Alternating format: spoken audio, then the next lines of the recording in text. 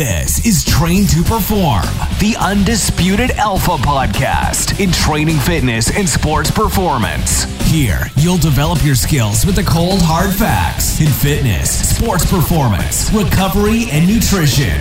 Real, tried and true, evidence-based facts that have been proven to move you faster, move you stronger, and move you forward.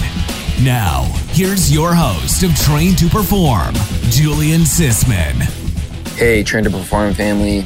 Welcome back to this next episode. Today we have Dr. Josh Funk. He is the owner of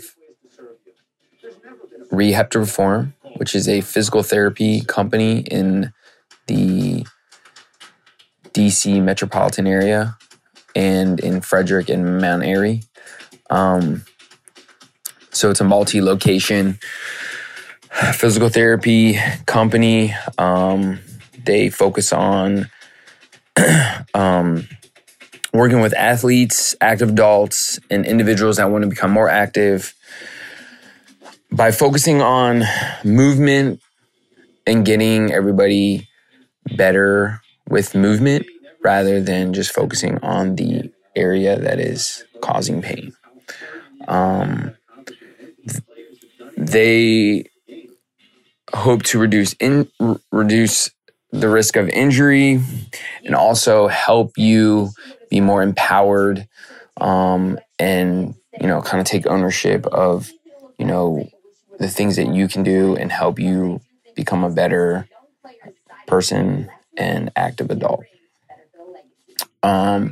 We talk about, a bunch of different topics, a little bit about the business side of physical therapy, but also how, in certain areas, you don't need to actually go to a doctor before you go to physical therapy. We talk about, different ways that they help you, recover from any type of surgery, injury, and, their sort of philosophies on how to get somebody back onto the field or, continue to participate in some hobbies that they enjoy. We also talk about ACL. It's always a big topic, especially with,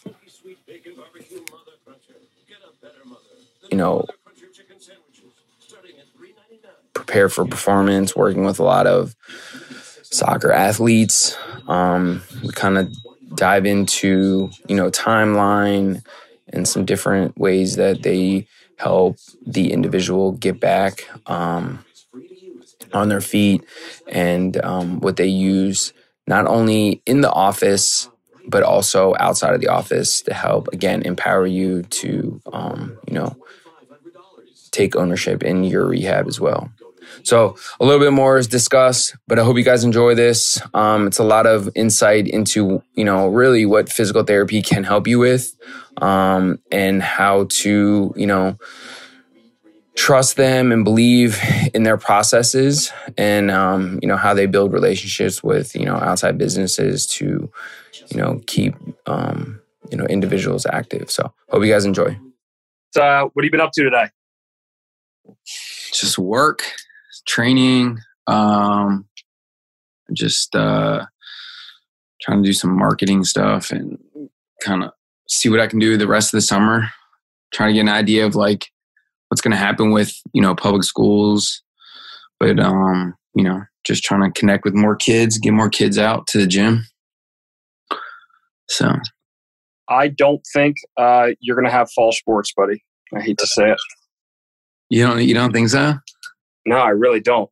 If Texas isn't going to have high school football in certain places, I have a hard time thinking that Maryland's going to run sports. Yeah. But I don't know. It could be a public versus private difference. It could be a county by county difference. I don't know. It'll be interesting to see how things shake out, No, I think you're right. I think you're totally right with that.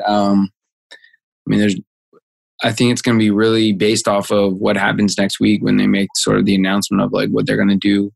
I mean, look, you know, we have a bunch of college kids. A lot of those kids aren't going back. But you know, so, or they're just doing like what Big Ten is doing, like a conference only. Right.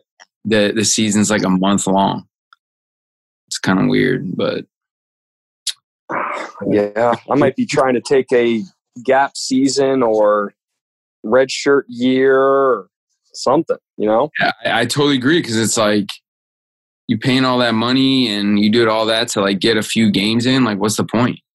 Yeah. So, so basically, what I typically do is I just kind of get an idea of you know, what you do. Obviously, Okay. you're not really working in it, but you're more working like on the outside. But like you have an idea of like the whole situation. Get an idea of like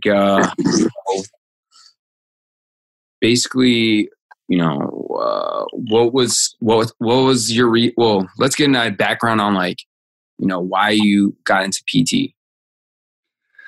Yeah, I mean, it's always interesting because I typically will share this with students at career days of like, hey, this is what I think are prerequisites for wanting to go down this path or being a great fit.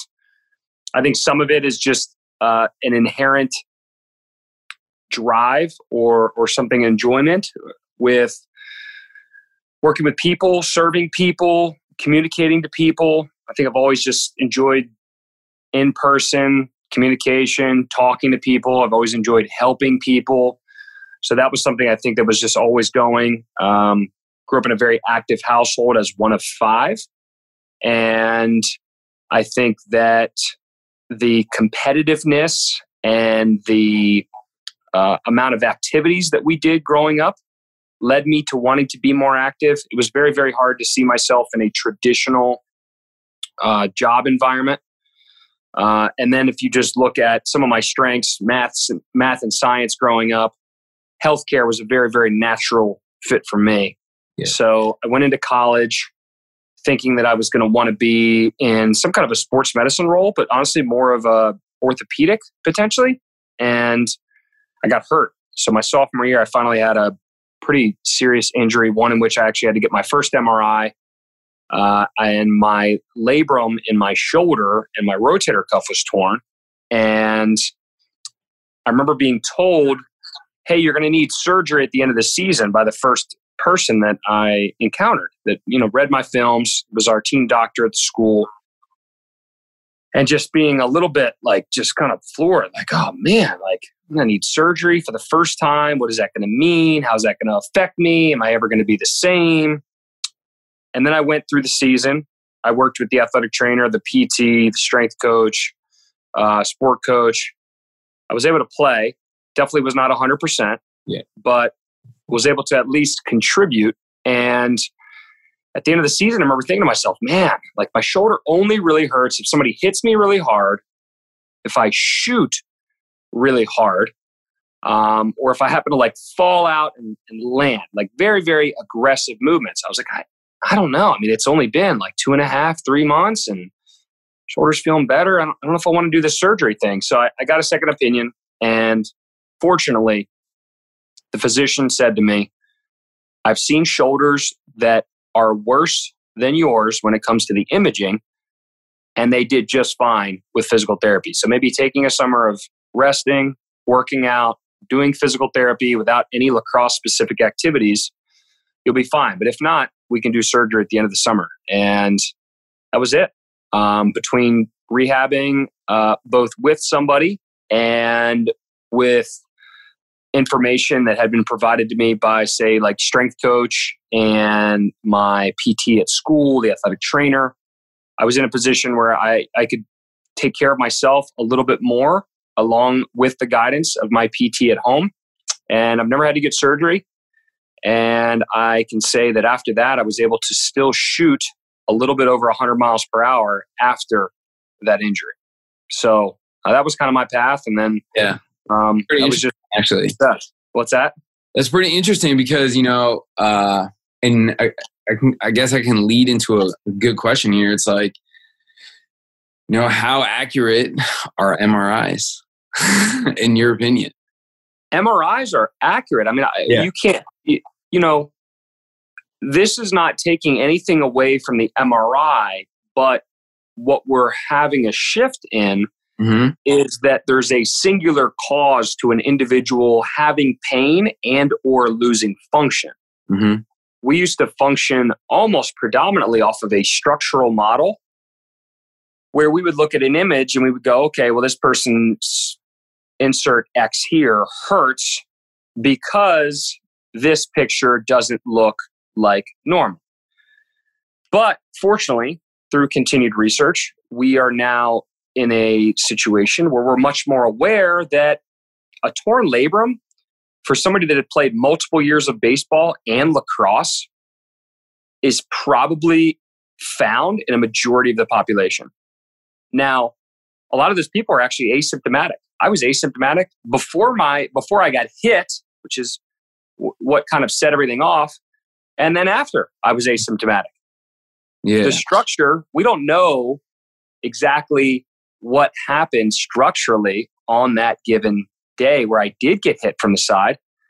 But the biopsychosocial model, being a model in which we're able to explain pain and the experience of pain in a lot more situations. It doesn't necessarily devalue structure. It just adds to the fact that the pain and the experience of pain is a lot more complex than just, hey, this image doesn't look the same. Even in situations where you have degeneration and osteoarthritis, there are more factors that are going on. You have biological side of the house, which structural could be found underneath that. Yeah. But there's also psychological and socialized aspects to pain.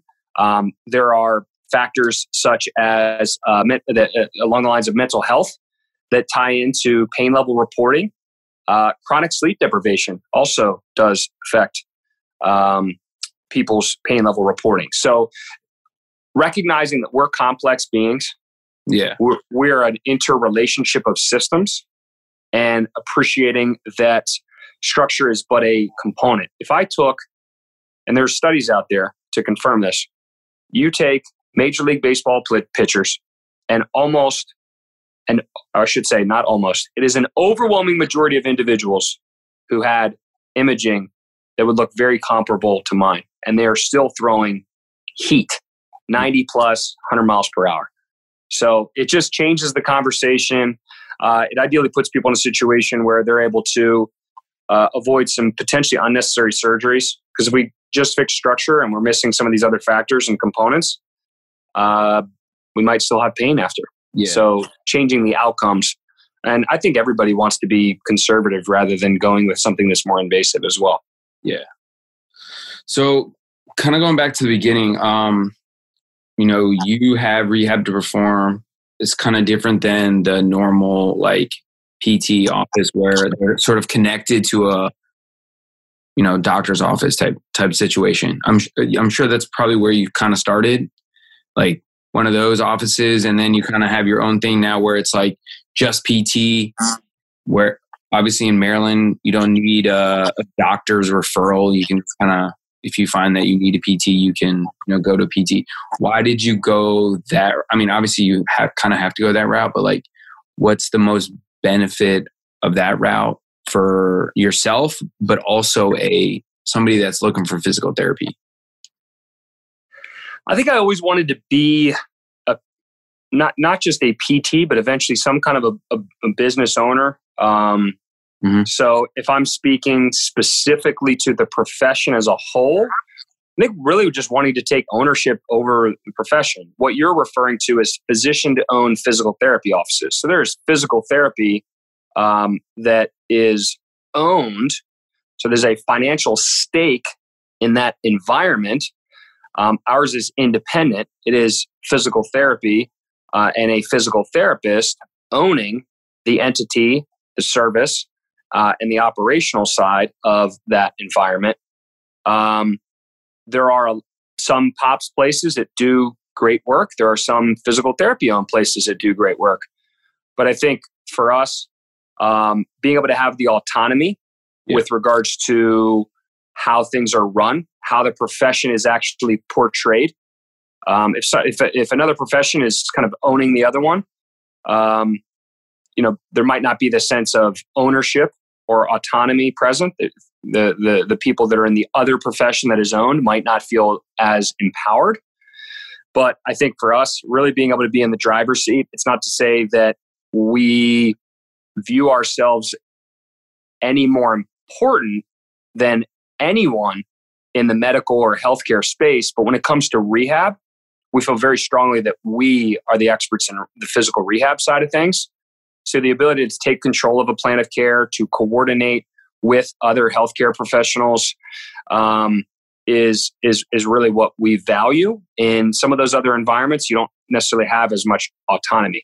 And I would argue that in an environment like ours, where you have PTs pushing the practice forward, as opposed to just, hey, we've got PT next door, it's right down the hall, that there's a sense of, I almost want to use the word like more like progressive, but I would say that we're doing as much as we can to push our profession and make sure that we're continually refining, delivering best practices, appreciating the fact that our profession does have roots and did really originate from the physician side of things. But I think when you really just talk about it and peel back the layers, ownership over the profession, ownership of what's going on, is a huge part. And getting back to the fact too, I mentioned at the beginning, it doesn't necessarily make it inherently better. I just think when you appreciate the different relationships and how things run from a business standpoint or from a coordination of care standpoint, you can best determine what you think may be best. And honestly, it comes down to being an educated consumer. We could go down a whole separate rabbit hole with this, in terms of questions that you can ask and things that matter. But just appreciating the different stakes and the different interests of the healthcare business that you are interacting with, I do think is an important part for any consumer. Okay. So, I mean, and then like, for instance, my case or anybody else that comes in, it's a little bit easier to get into PT because, and you can correct me if I'm wrong, because you don't have to really go to a doctor before. Is that you had to typically see a PT doctor in one of those doctor-owned ones first, or can you just be like, yo, I just want to go to PT? A majority of people will not have to get a physician referral in the state of Maryland. Yeah. We have some of the most progressive direct access laws. Yeah. So what we're trying to do from a profession standpoint is, as a very, very conservative profession with regards to the services provided, if we can get people to appreciate that by going to PT first, you're addressing a very, very conservative first stop, which might be better off than going to certain other professions where conservative measures and more costly measures are chosen instead of PT. I mean, I was just referencing a study today where we were looking at different percentages of people who actually had PT before a total knee arthroplasty. And there was, bracing in there, corticosteroid injections, PT, trying to remember what else was in there, but PT was only performed 10 to 30% of the time before a total knee replacement. Now, total knee replacement is permanent. It's a very involved surgery. It's obviously very costly as well. Mm-hmm. I'm not saying that we are these amazing, hey, we could have avoided all of these total knee replacements, but I do wonder what the outcomes would have been, even in the situations that somebody did have to get a total knee. Yeah. And I also will say, I feel comfortable saying that there are some people in that population that may not have needed a total knee replacement, that conservative care and conservative management may have been exactly what they needed.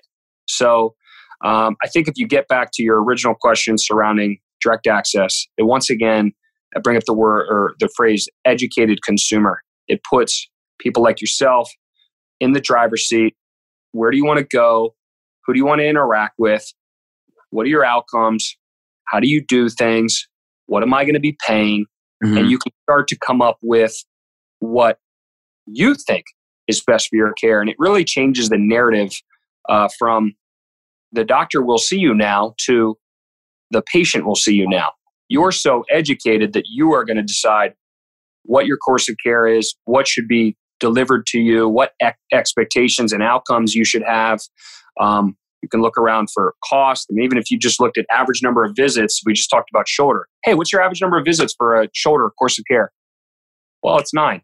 Okay, well, I'm educated on, I know what my health insurance plan is. 9 times $75. Okay, that's there. And then you go ask somebody else, hey, print your outcomes data out. How many visits do people typically come for a shoulder course of care there? 15. Well, why in the heck would I go to the place that's 15 visits? Yeah. Right? Now, there's other factors. I do think you need a balanced dashboard. So I don't want to say that's the only thing that you should look at. But there are certain things and questions that people should be able to ask more, not only to choose conservative care, but ideally put themselves in a situation where they're looking at cost effectiveness and then these long-term outcomes measures. Am I doing things that avoid surgery or not? Yeah.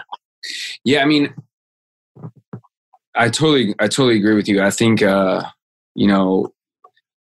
a lot of injuries that, obviously except for like, someone breaks something and like tears something, it's a little bit different, but like, very minor things. Like I think a lot of people, tend to, immediately think like, oh, I need to go to the doctor. And most of those people, like you said, might not be that well educated on, hey, let's see how I feel tomorrow. And then if it feels bad, like maybe I just go, ask around or find some PT or something. I think that's one of the biggest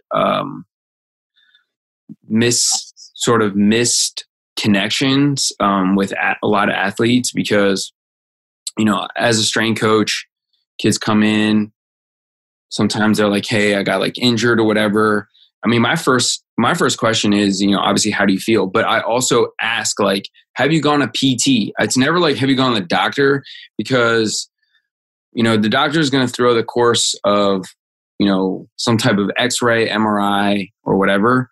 I like to just say, especially if it's something minor, like, maybe go to PT for like a few sessions and you might be back on the road versus just like waiting it out and, resting, like how would you answer this question is like this so-called resting after you feel like you've gotten injured and then you come back to training or whatever and you're still feeling it. Like, do you get a lot of those sort of people that come in there after, kind of wasting 2-3 weeks, like not doing anything? Yeah. I mean, I think there are situations which will demand rest. If you have trauma, you have a fracture, you get in a car accident, mm-hmm. Some of these more serious issues, mm-hmm. there are going to be some times where your body needs to actually really physically heal. Mm-hmm. But a lot of the injuries that people have are less or non-traumatic in nature. Mm-hmm. Even the incidents where most people, you bend over and you throw your back out, and I'll use that loosely in quotes, you're still running into a situation where a lot of times your body's a great internal medicine cabinet. It just gets to a point where things feel better. Now, the sweet spot with PT is ideally we move away from focusing strictly on feeling better and we focus on things that may have led to the environment and that situation where you had that discomfort. And we're educating on building a better baseline. So if I can build a better baseline and you can handle more stress, which is activity, physical stress is exercise, it is activity, then that's going to lead you down a path where you're more in control, you're more empowered, and ideally you're doing stuff differently to avoid something like that popping up again. But the feel better aspect is often what gets focused on too much. We only focus on pain. We don't function on functionality. But if we're talking about that acute injury, maybe resting for a 24-hour period, but ideally we are doing things to modify. I'm a lot bigger believer, and our team's a lot bigger believer on modification as opposed to rest. What can I do differently? Okay, I can't do the level 5. Can I do the level 3? Okay, I can't do full tempo. Can I do a slower tempo? Okay, I can't do the 55-pound weight. Can I do the 20-pound weight? Okay, I can't go for 20 minutes. Can I go for 10 minutes? So looking at all the different variables that make up activity and exercise, and ideally manipulating those variables, looking at certain competencies that people have, looking at their capacity to do certain things, if there's gross asymmetries, and then sometimes just respecting what we need to do with regards to tissue and the actual resilience of the tissue to put it in a better position to handle load, handle the physical stress. So I always call us more of a consultant. You come to us, you tell us what your problem is, tell us what you want to do, and we try to reverse engineer that process, right? Yeah. If you want to get from A to Z, we're your guide or your consultant to ideally build out your needs analysis to put you in a position where you're at a new baseline. You're in a position where you're doing a physical activity routine differently based on how your body is presenting. And ideally put you in a situation where you're avoiding anything recurrent or chronic. Yeah. You brought up a great word that I, or comment about asymmetry. Like how often is like somebody, I mean, obviously you can't be, fully balanced on both sides. It's probably impossible. But what is, if you had to kind of educate somebody on something like, we're going to try and get you as close to, some, not really I guess you could say symmetrical. But, is it possible to get there, or is it like something where it's just how the body is structurally built that things like that can't really happen? Well, we do have structural asymmetries, but I think the biggest thing that we have to appreciate is that on a sport-specific level, when we're talking about sport-specific tasks, there are sports that are naturally very asymmetrical. Yeah. So the problem that we typically will see and focus on more is these situations where, let's say that on a general level, for you, speaking your language, let's say some of the sports preparation looks a little bit more asymmetrical, but we get to GPP. We look at more general activities, and it's a lot more balanced. Those are situations where I don't worry about it nearly as much. We need some sport-specific adaptation to probably be an outlier and to be a high achiever. But if I'm having situations where things like, basic single leg competencies are very, very different. There's huge skews in terms of what I can access or positions I can get into from a range of motion standpoint. I have significantly different, say, like force or strength production capabilities on one side versus the other. I mean, those are things that fall under a category that's a lot more general. Yeah. I don't have a soccer ball at my feet, and it's not my ability to kick a soccer ball the full length of the field on one side and, maybe 75% on the other foot. Like, there's sport-specific things that are just naturally going to happen as a result of just repetition and potentially getting into that elite status. But GPP, things involve things that are like a lot more like speed, agility, quickness, things involving just basic competencies. Like if I have you stand on one leg and I have you sit to a chair, it's super easy on one leg and then it's very different on the other leg. I would say I would want to uncover more things, and I'd want to look and see if there are other very general activities that I would have you do in which there's a significant difference. So just appreciating that asymmetry sometimes is a gift. It allows us to be a high performer for some sports.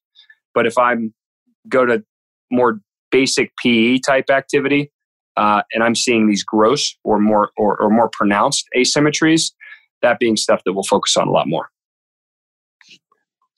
So with me being in a lot of me being in soccer and being around a lot of kids that have torn ACLs, not from me, but like just you know, what do you, I mean, this can be, I can ask you multiple questions about this, and I know you guys talk about this a lot.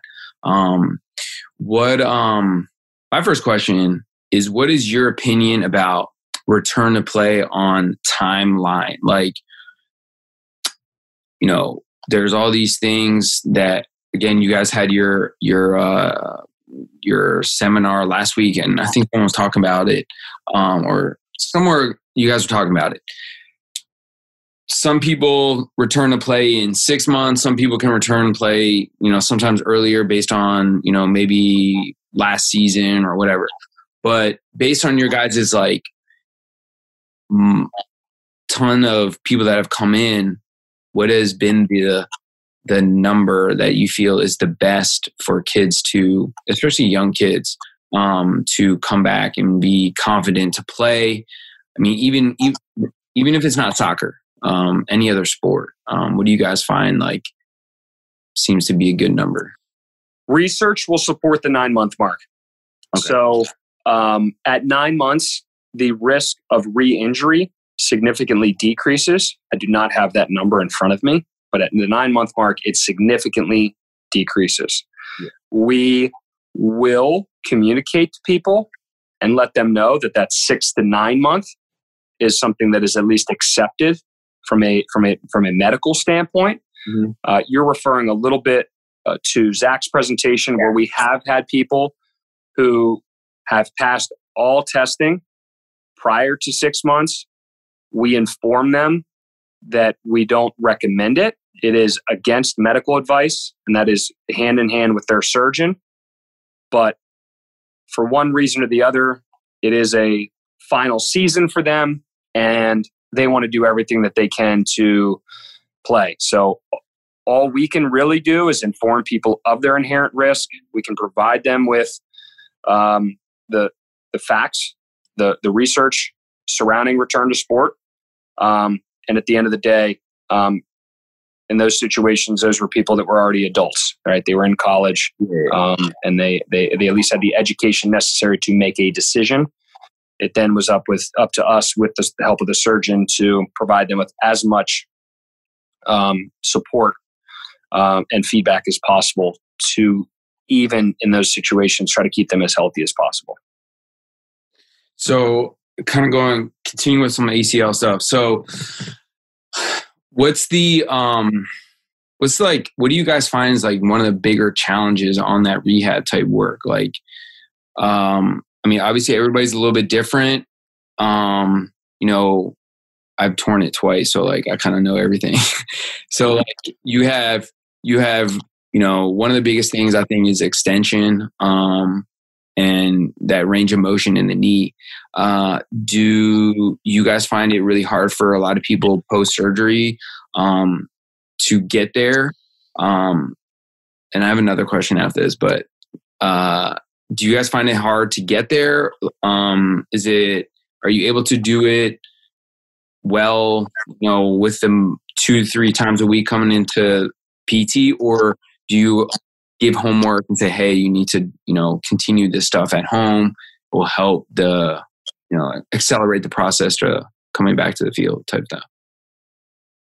I'm going to say something a little bit probably bold in the beginning, and is just to be mindful of an environment in which we are dealing with commercial payers. If you're in a university setting, things are going to be different. Mm-hmm. But for people who are Gen Pop, they're using commercial insurance. 3 times a week is a business model. It's not necessarily a service model. You have some people that have 30 visits for an entire course of care of ACL rehabilitation. 3 times a week will only get you 10 weeks, and the 30 visits will be expired. Yeah. So you have to be much more mindful of the visit count and making sure that you are able to work with somebody so that you can work with them for an extended period of time. If 9 months is the timeline, you have to work backwards from there. Typically, we'll at least work backwards from, say, 6 to 7 months. But if we are discharging somebody after 10 weeks, you can imagine that sometimes the business side of rehabilitation is getting in the way of superior outcomes. Yeah. We will actually see people in the situation you mentioned where you've got knee extension. If we have knee extension early, we can deliver a very, very gradual, progressive program, which does not require a lot of in-person contacts early on. The sweet spot, honestly, is where we can start to get to the point where we can jog a little bit more.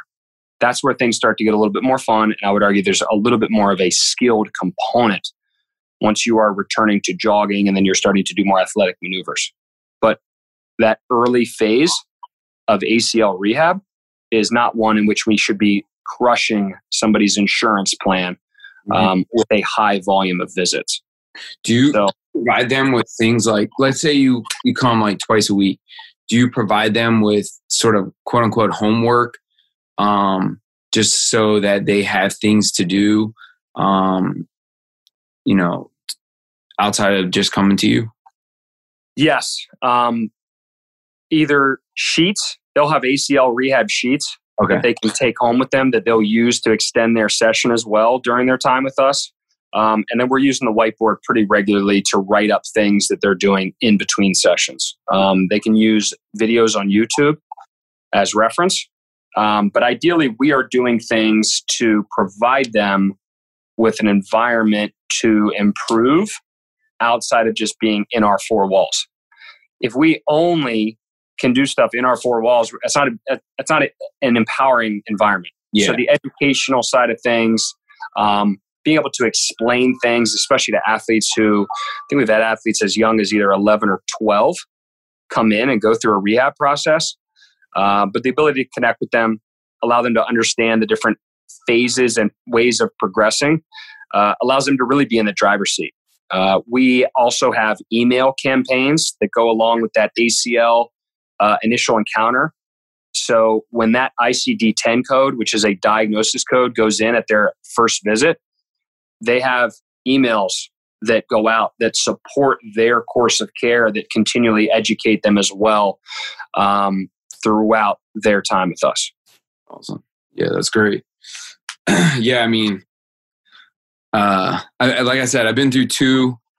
It's a journey, but it's like you said. I think you're right about, especially with the, crushing all the sessions, in the first 3-4 months.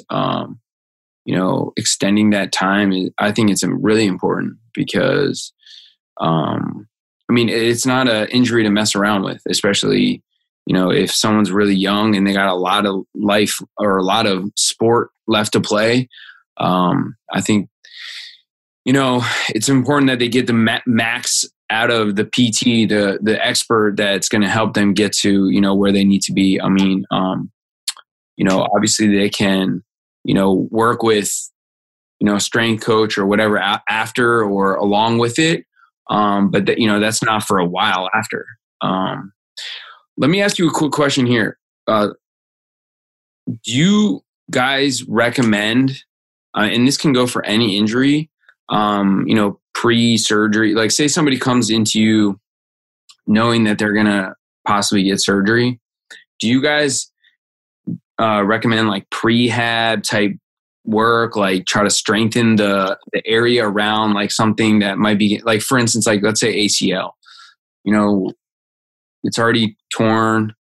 Do you guys say, hey, this is a great idea for you to do before you start surgery because it'll help post-surgery for the recovery because it might, lessen the time. So like giving them some kind of strength workouts to do.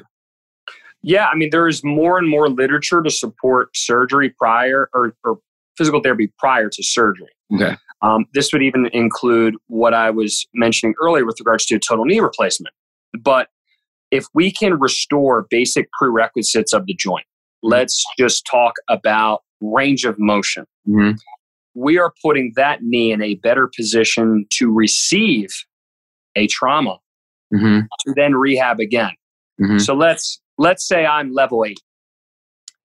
I tear my ACL and I go down to level 2 with regards to the capability of that knee. I want to do everything that I can before surgery to get that knee back up to a level 8, knowing that if it's a level 8 and I go into surgery, it's only going to dip so much, versus if I'm at a level 2 and then I go into surgery, think about how much harder that climb's going to be. I might get knocked down all the way to level 1.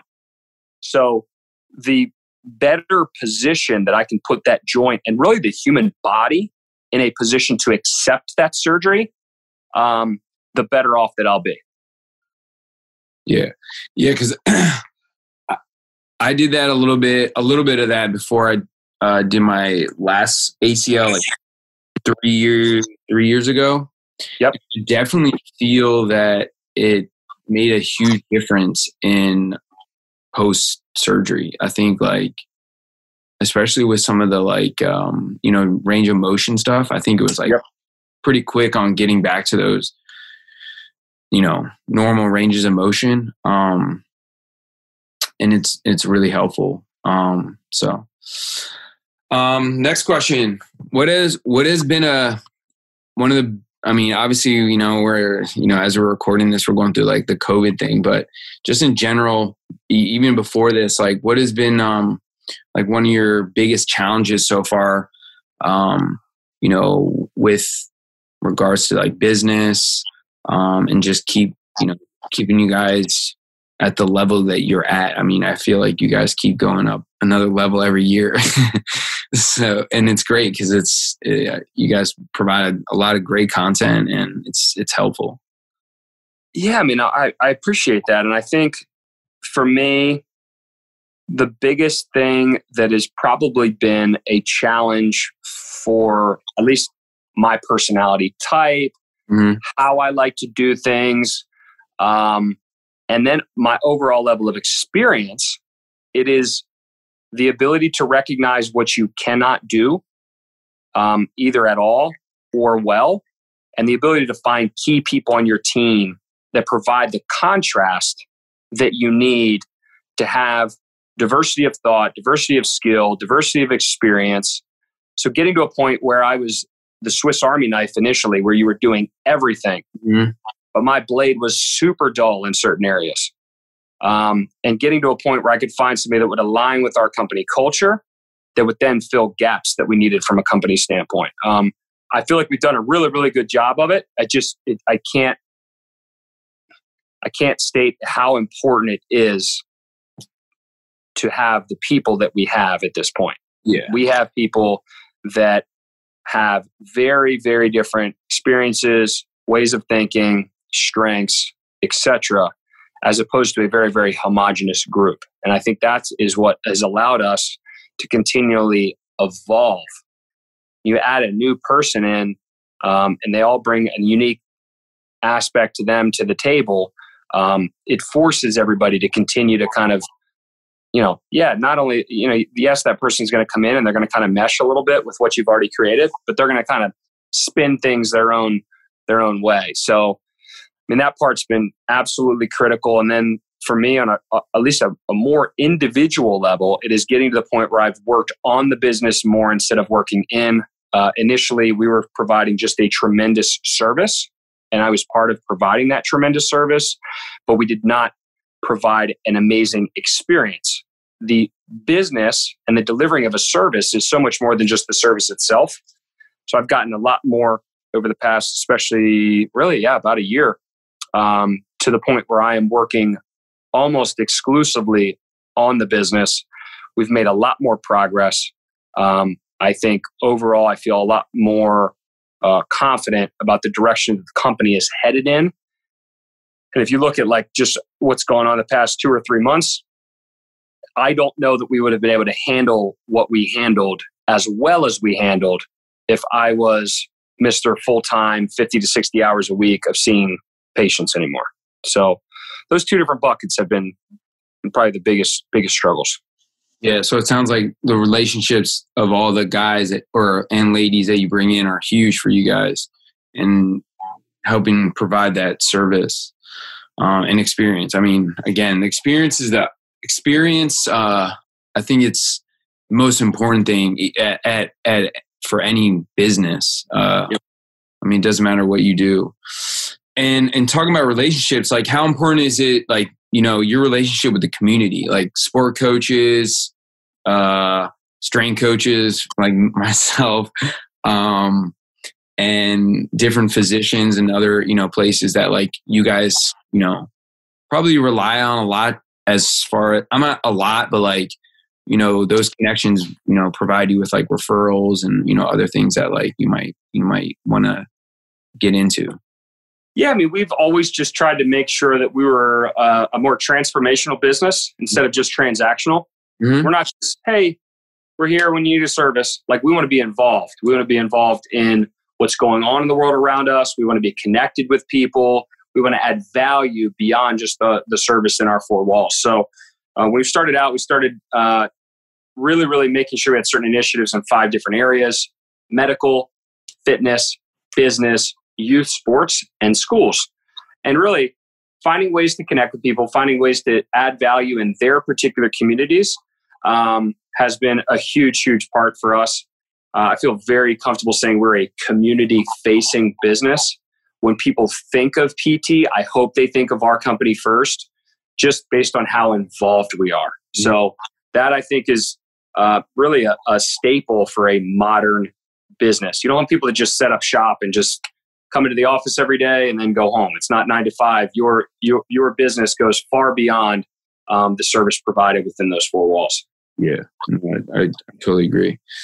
And then, I kind of want to kind of end it here, and just ask, where do you see yourself, in a few, 3-4 years from now, and is there more places, locations, or is it trying to build more or bring in more PTs in the locations that you guys have? It'll be all of the above.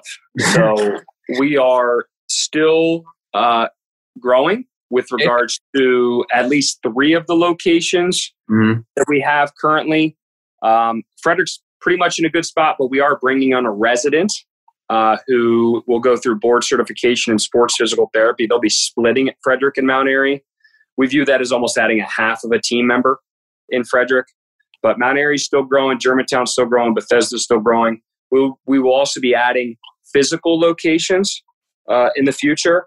And then what we want to keep doing, and we just added 2 in the past year, but it's services to our portfolio. We added concussion rehab. We added a golf fitness component with 2 PTs who went through a specialized golf program. But we want to keep diversifying. I'm going to keep having people that come in that have those skills, those strengths that are unique. And it is up to me to serve them and ideally facilitate the area in which they want to take their career. So the ability to grow at pre-existing places, the ability to grow outside of our current footprint, and then the ability to add and diversify to the services that we're providing will be our focus moving forward. Is there a plan for more like seminars, conference type stuff that you guys have been doing? Is there do you guys shoot for like a number of different topics, or when you do these seminars, or is there like one specific topic that you guys talk about the whole time, or is each person sort of feel comfortable talking about, hey, I have this, I think this will be great for this seminar type thing? The seminar conversation can go different ways. For our online options, they're a little bit more niche focused. They're a little bit more specific. You'll get some of our principles, phases, and progressions for a more niched topic in itself. The thing that we're going to do in person more, we've done this once previously, and we actually have a course next weekend on the 17th. But having the ability to deep dive into how to structure your thought processes, your way of doing things, and focusing a lot more on the principles in which your thought is, being progressed or pushed. Sorry, that was kind of like the wrong word choice, but principles instead of methods is really a major focus in that course. So the framework and the blueprints of how to critically evaluate a situation, a person, and then the decision-making process that follows. We don't want to have one way in which we can deliver a service. We want to have a bunch of different ways in terms of how we can bring different thought processes to the table and choose the one or a handful of methods that is most appropriate. If we niche down too much in methods, we might find ourselves in a situation where we're not choosing the appropriate toolbox. And not only we're not choosing the appropriate tool out of the box or tools out of the box, but we're putting ourselves in a situation where we might not be using them appropriately. So really this is, we'll almost call like a blueprint to critical thinking skills. So putting you in a situation where your framework and how things are being viewed and delivered and assessed afterwards are different as a result of interacting with the course. And who would you suggest? Like, I mean, I know some of the courses that you guys have, seminars, like, you know, a strength coach could come and or listen to. But would you suggest, like, for instance, this one you're talking about here, would this be more PT for a PT, maybe HPC, or could it be for anybody that just kind of wants, you know, kind of learn maybe some of the topics that you guys are discussing? It could be anyone. I mean, certainly people with a little bit more of a healthcare and fitness slant are probably best fit. But like we've had somebody come from a national governing body when it comes to nutrition. So it wasn't necessarily something they interact with all the time, but they're very health conscious themselves and they wanted to learn more. Yeah. Some of the stuff probably was over their head, but on a superficial level, hopefully everybody can pull things that maybe parallels to other things that they've come across before. Yeah. Okay. Yeah. Cause I mean, I think, you know, it's a good, like what you guys do really does help educate the community a lot.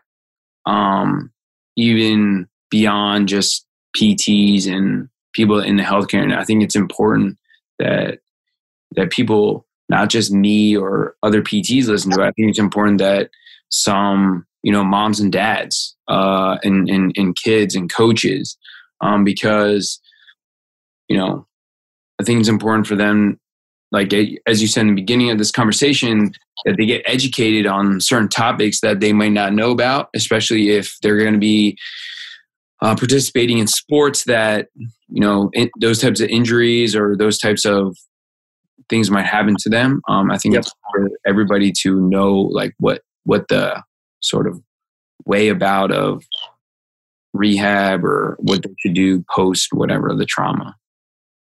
So yeah, no, I agree. And we've kind of been working on some of this stuff for a little while. We've done a couple of in-person courses before, but not quite with the depth that we'll be going into with the in-person courses moving forward. So we're excited. Cool. Well, Josh, again, I appreciate it. It's always good to chat with you, pick your brain. Where can people, you know, connect with you? I know you do a ton of social media, so you know, kind of relay some of the stuff that where people can connect with you, and then I'll obviously put it in the show notes and stuff like that. Yeah, I mean, Instagram is at Dr. Josh Funk, so at Dr. Josh Funk. Twitter is Josh_Funk. You can connect with me on Facebook as well if you'd like, or email me at drfunk, drfunk @rehab2perform.com. That's the number 2. Cool. All right, man. Appreciate it. Look forward to connecting with you again. Thanks, brother. Appreciate it. Thank you all. Hope you guys enjoyed this podcast. It was great talking with Josh, learning a little bit more about his journey, to where he has like a crazy, fast growing physical therapy business outside of the DC area. If you enjoy this podcast, please, give us a nice little 5-star rating. Please share if you find this helpful. And you might find somebody else, using this as something to help them, continue to, make strides and help them with their, goals. And if they've, been in some type of, pain or whatever, and kind of learn ways that PT can help them out. Not only will strength and conditioning help them out, but having the combination of both will be really effective. So thank you all, and look forward to talking to you on the next one. Thanks for listening to Train to Perform with Julian Sisman. Learn how you can work with Julian in a personal training session, either online or in person, at prepareforperformance.com. And follow on social media for more tips on training, fitness, and sports performance. On Twitter @JSisman_PFP and Instagram @prepareforperformance.